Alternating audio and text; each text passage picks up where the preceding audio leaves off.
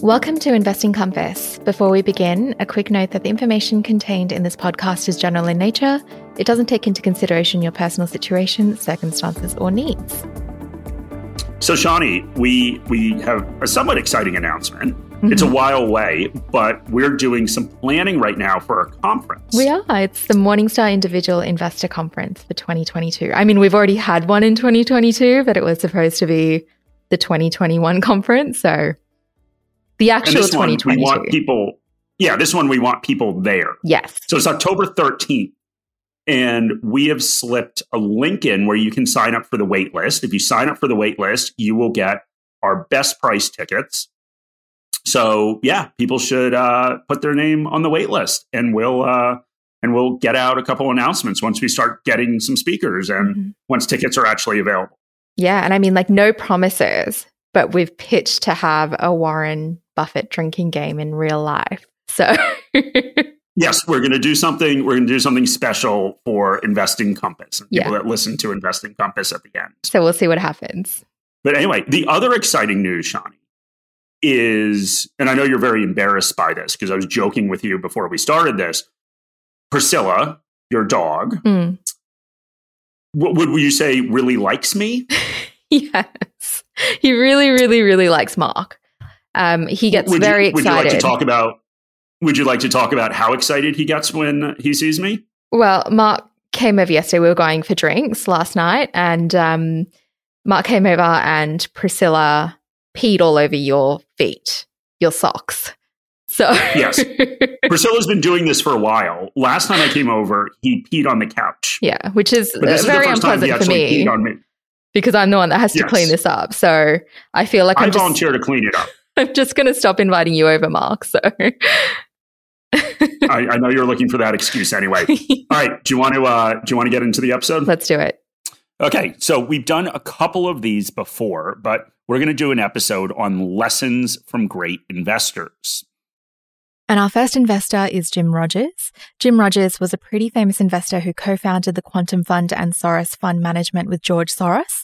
He's now based in Singapore, but he spent the majority of his career in the US as a successful investor and fund manager. And he was also famous for taking big trips around the world. So he wrote 2 books about these travels. So one of them is called Investment Biker.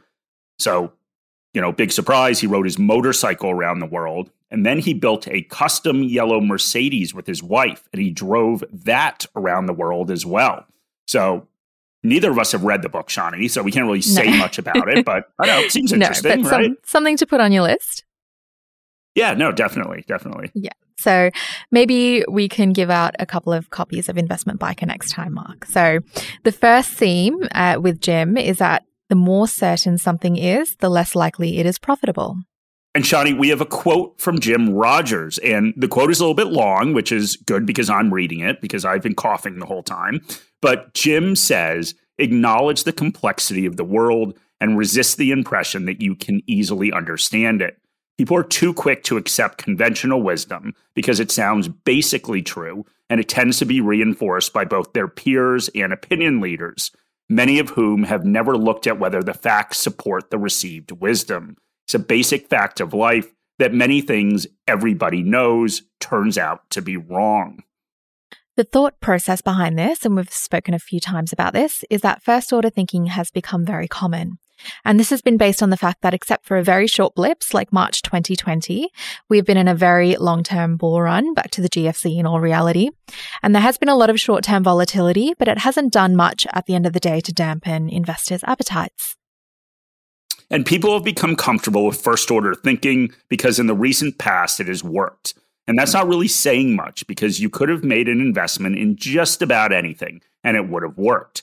So we've talked about thematic ETFs quite a lot when we're speaking about first order thinking, but it's a great example. So one example, of course, is climate change. I think the world is going to do something about climate change, and that's going to lead to more battery tech. And then you just buy batteries, an ETF that holds batteries, and apparently you'll make a bunch of money. And the notion that Jim talks about in this quote is just the fact that the consensus view is rarely profitable, especially over the long term. And that's because it's priced into the shares already. after all, is a consensus for a reason. And a lot of people have lost sight of this. This very rosy scenario is priced into a lot of shares out there. And the only way that you're going to make outsized returns is if the outcomes exceed the consensus view. And there are a lot of areas like that now that are extremely popular with investors. A lot of themes where investors are bullish about the outcomes of these industries and companies. So it's good to take a step back and realize what's being priced into the market and what that means. Anytime that we are buying into an investment, its future expectations are driving the price of the share, not what happened in the past. And you just need to be aware that those future expectations, what they are, and that they're already priced in. So this quote from Jim Rogers that we mentioned just sums this up quite well. And it's our first lesson of the podcast. And the good thing about consensus-driven investing is that there's a consensus. It wasn't just this quote from Jim. It wasn't just him talking about it. There are other famous investors who think exactly the same way. There's Buffett. He says, be fearful when others are greedy and greedy when others are fearful. And there's Keynes, who said worldly wisdom teaches us that it's better for reputation to fail conventionally than to succeed unconventionally. There's Phil Fisher, who we did an episode on when we reviewed his book, Common Stocks, Uncommon Profits. He said that huge profits are frequently available to those who zig when most of the financial community is zagging, providing they have strong indications that they are right in their zigging. And there's plenty more, but it's safe to say that the secret to investing is not to follow the crowd, but to anticipate where the crowd is going next. And if that sounds hard, it's because it is hard. And here's the amazing thing about investing.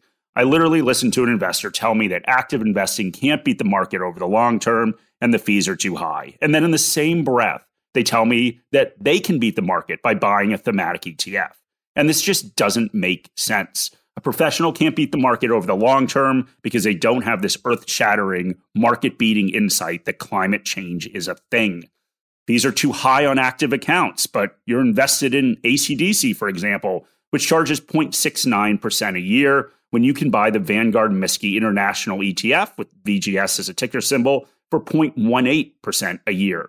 So that's 4 times more that you're paying for AC/DC. That was a really good rant, Mark.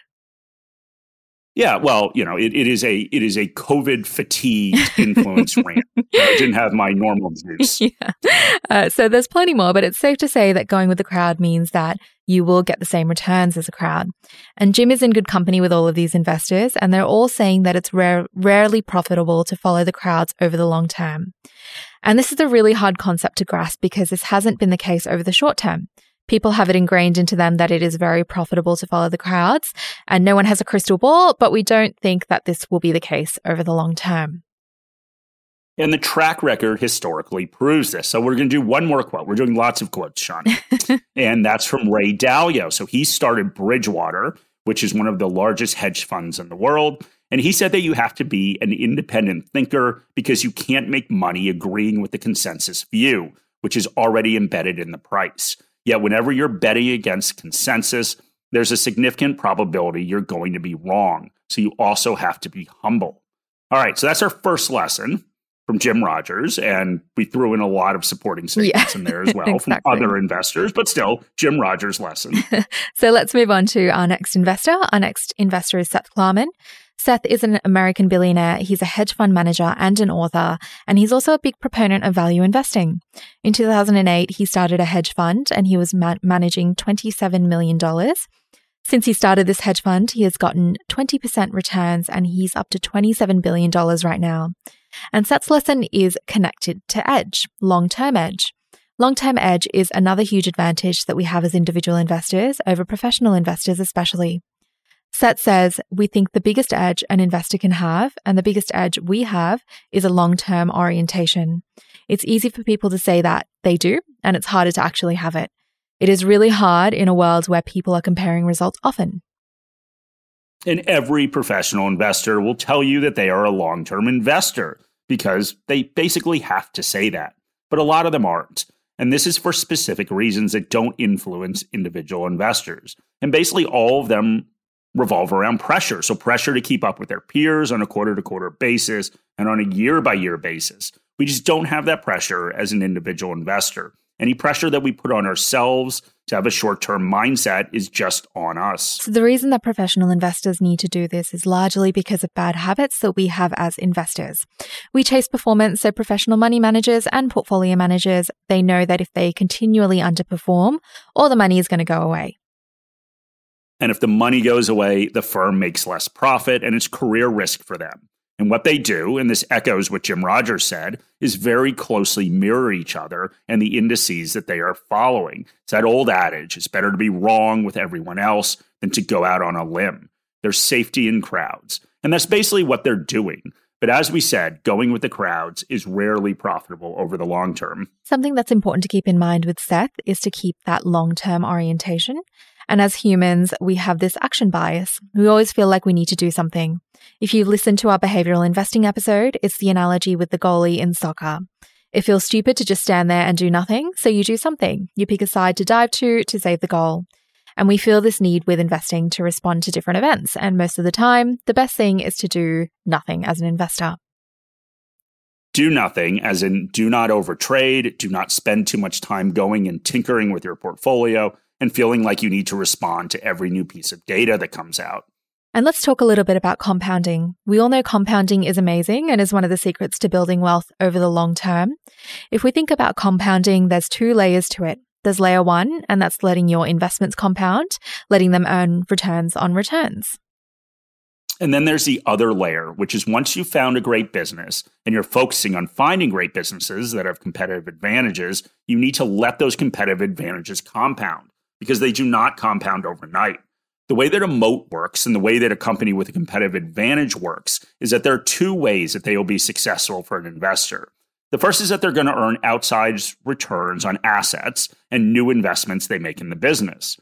On those new investments in the business, they're going to earn a return that is above the cost of capital that they have. But that, of course, takes time. What that means is that I can go out there and borrow money for 10% and invest it for 20%. That's very powerful. And the case for many businesses is that they go out and borrow money for 10% and maybe get a 10% return or 11% return. And when you are a company with a competitive advantage, you're earning those outsized returns that over time will compound.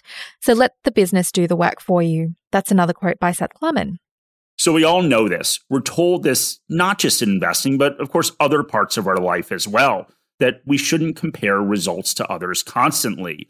And that's really what we were talking about in that earlier quote. So you shouldn't compare your life to everyone else's all the time, because after all, the picture of their life is probably not accurate. It's the same thing with investing. Stop comparing half-yearly or annual results to different companies. Stop comparing quarterly performance. Spending your life comparing yourself to others is a recipe for a sad life. And comparing performance of your investments constantly is a recipe for not achieving your goals. In Seth's opinion, the largest edge that individual investors have is the ability to invest for the long term. Do not get into the habit of chopping and changing your portfolio. Don't get into the habit of always acting.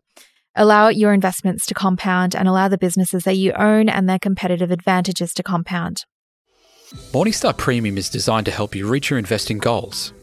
Our coverage spans over 50,000 securities and 2,000 funds and ETFs. Sign up to a 4-week free trial through the link in the episode notes to access our global equity best ideas for our top picks across borders. Find shares with sustainable, above-average dividend payouts and the best opportunities at home with 5-star Aussie stocks.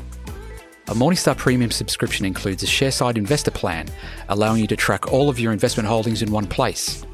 And take advantage of ShareSide's investment performance and tax reporting that has been built specifically for the needs of self-directed investors. If you love Premium after your 4-week trial and choose to subscribe, your subscription may be tax deductible if you derive income from the share market. Sign up for a free trial today. All right, should we go on to our next investor, Mark? All right, so let's do it. So our last investor as well, is Henry Singleton. So he was a CEO, and this was one of the CEOs that we explored in The Outsiders by William Thorndike. So that book talks about corporate leadership and capital allocation, and Singleton was good at both. So you can listen to our episode on the book to learn a little more about the different CEOs that we explored, including Singleton. And we reviewed it because it's a great investing book. Makes you think, what is it about a business that makes it so great? What are the leadership qualities you're looking for in management? And how do capital allocation decisions impact businesses? And these decisions are about what to do with your money as a shareholder. And Henry Singleton was focused on in this book. We have a quote from him. He said, "I believe in the maximum flexibility, so I reserve the right to change my position on any subject when the external environment relating to any topic changes too." And what he is saying is that he has the right to change his mind. And basically, as the facts change, your opinion should change. And it's simple enough, but it just isn't true for the majority of people. They get stuck in the same approach. So no matter what happens, their answer never changes. So let's speak a little bit about Henry Singleton. So he was the CEO for a company called Teledyne, which is still around. So they make airplane instruments, among other ventures. He ran this company for 30 years and he took the company public. So he was one of the initial founders and investors, and his initial investment was $450,000. And at the end of his 30 years at the helm, it was worth $450 million, and the company had a market cap of $1.15 billion. His big focus was capital allocation, and he saw his job as CEO as really making that decision which he thought was very important. And in that episode on The Outsiders, we did speak a little about Singleton and shared a quick example of how he utilized capital allocation to create value for shareholders. But he had a very unusual approach, and an unusual approach around share buybacks. And we've talked about share buybacks before, and we spoke about it quite a bit in our capital allocation episode. But as a quick refresher, share buyback is when a company goes, instead of issuing new shares, they're just buying back shares that are already trading and they're retiring them. The theory behind this, of course, is that you are shrinking the number of shares. That means for every shareholder that's still out there, or every share, they get a bigger share of the company. I said share a lot. You did. But sharing is we are talking Sean, about right? shares. I mean, this is an investing podcast, but Exactly. Let's go through a simple example. If the company makes $100 and there are 10 shares, you know what you get: $10 a share. $10 a share of earnings is yours. All of a sudden, if there is 5 shares, that means that $20 of a share of earnings is yours. And the way that this is typically done is that a lot of companies will just have all these long-term share buybacks. They'll get announced, we're buying back $10 billion of shares over the next 3 years. And so they'll continually sit there and buy back shares no matter what the price is or what they're earning or what's happening in the market. And some of these companies are just doing this to keep their share count steady because they're issuing shares in other ways. And a big way that they issue shares is, of course, through compensation. So we found an example, Facebook. So in 2020, Facebook bought back $6.2 billion in shares. So they spent a lot of money, right? And that was a capital allocation decision that they were going to spend this $6.2 billion to go buy back shares. Now, they could have done anything with that money. They could have bought another business. They could have given that to shareholders in a dividend. They could have reinvested it back in the business, but they didn't. They bought shares. So at the beginning of the year, 2020, they had 2.8 billion shares outstanding. The end of the year, they had 2.9 billion shares outstanding, even though they had spent $6.2 billion in shares over the year. So what happened, Shani? All right. So what happened was that despite the $6.2 billion in share buybacks, their share count grew. And that's because most likely they were issuing those shares as compensation, which is fine. You need to pay people and retain talent. But the point is that some of these share buybacks are not as great as they seem. Some people have this fantasy that $6.2 billion has been bought back and that's going to reduce the share count by a lot. But sometimes that just doesn't happen. And Henry Singleton had a very different approach. He only bought back shares during certain times. He thought that there's no point in buying back shares if the share price is doing really well, like Facebook was in 2020. So he only bought back shares when it made sense. So when Teledyne shares were really cheap. So 8 different times over his 30 years as CEO, he made very large buybacks. And we've used this example before, but we'll use it again because it really demonstrates Henry's exemplary capital allocation and his ability to challenge conventional actions. So in May 1980, the market was not doing very well. Teledyne's PE ratio was the lowest that it had ever been. And this is definitely not the only indicator, but it can be used as an indicator that the stock is cheap. It's a relative valuation technique. He's comparing it to historical levels and making a determination about when the stock is cheap. So he started a tender offer, and a tender offer is a very different way of buying back shares.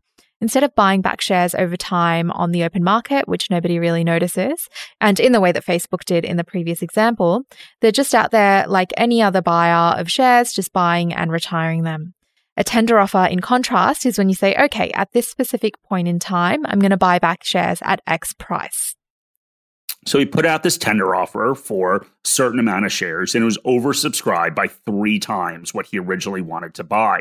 So basically 3 times more shares or 3 times more shareholders wanted to sell him shares than he originally wanted to buy, but he just decided to do it all. So he bought back in one single event 20% of the outstanding shares. So in other words, he took control of 20% of the shares and then just retired them. Of course, when this was oversubscribed by 3 times, he sat there and said, we don't exactly have the money for that. So he went out and he funded the entire purchase with fixed rate debt. And he did that because the company had really strong cash flows and because interest rates had recently dropped. And they were at a staggering level compared to what they are now. But at the time, they had recently dropped and it seemed like they were at a reasonable level. And then interest rates went up right after he did this. So he timed it very well because they went up. And of course, the next thing he did is he went back and he bought back all the debt with cash. And he did it in a very specific way by giving the debt to the pension fund, so the company pension fund, and buying it back so the pension fund made a profit on the debt because of what was happening with interest rates. A very savvy investor. Exactly, Shani. So what can we learn from Henry Singleton? What we can learn is that we all need to realize as investors that if we have a deep understanding of the mechanics of how something works, it is very different than just having a high-level understanding. So this is analytical edge. We know more about a company and about an industry, which means we know better than others when a good time to invest is. We know the true long-term value.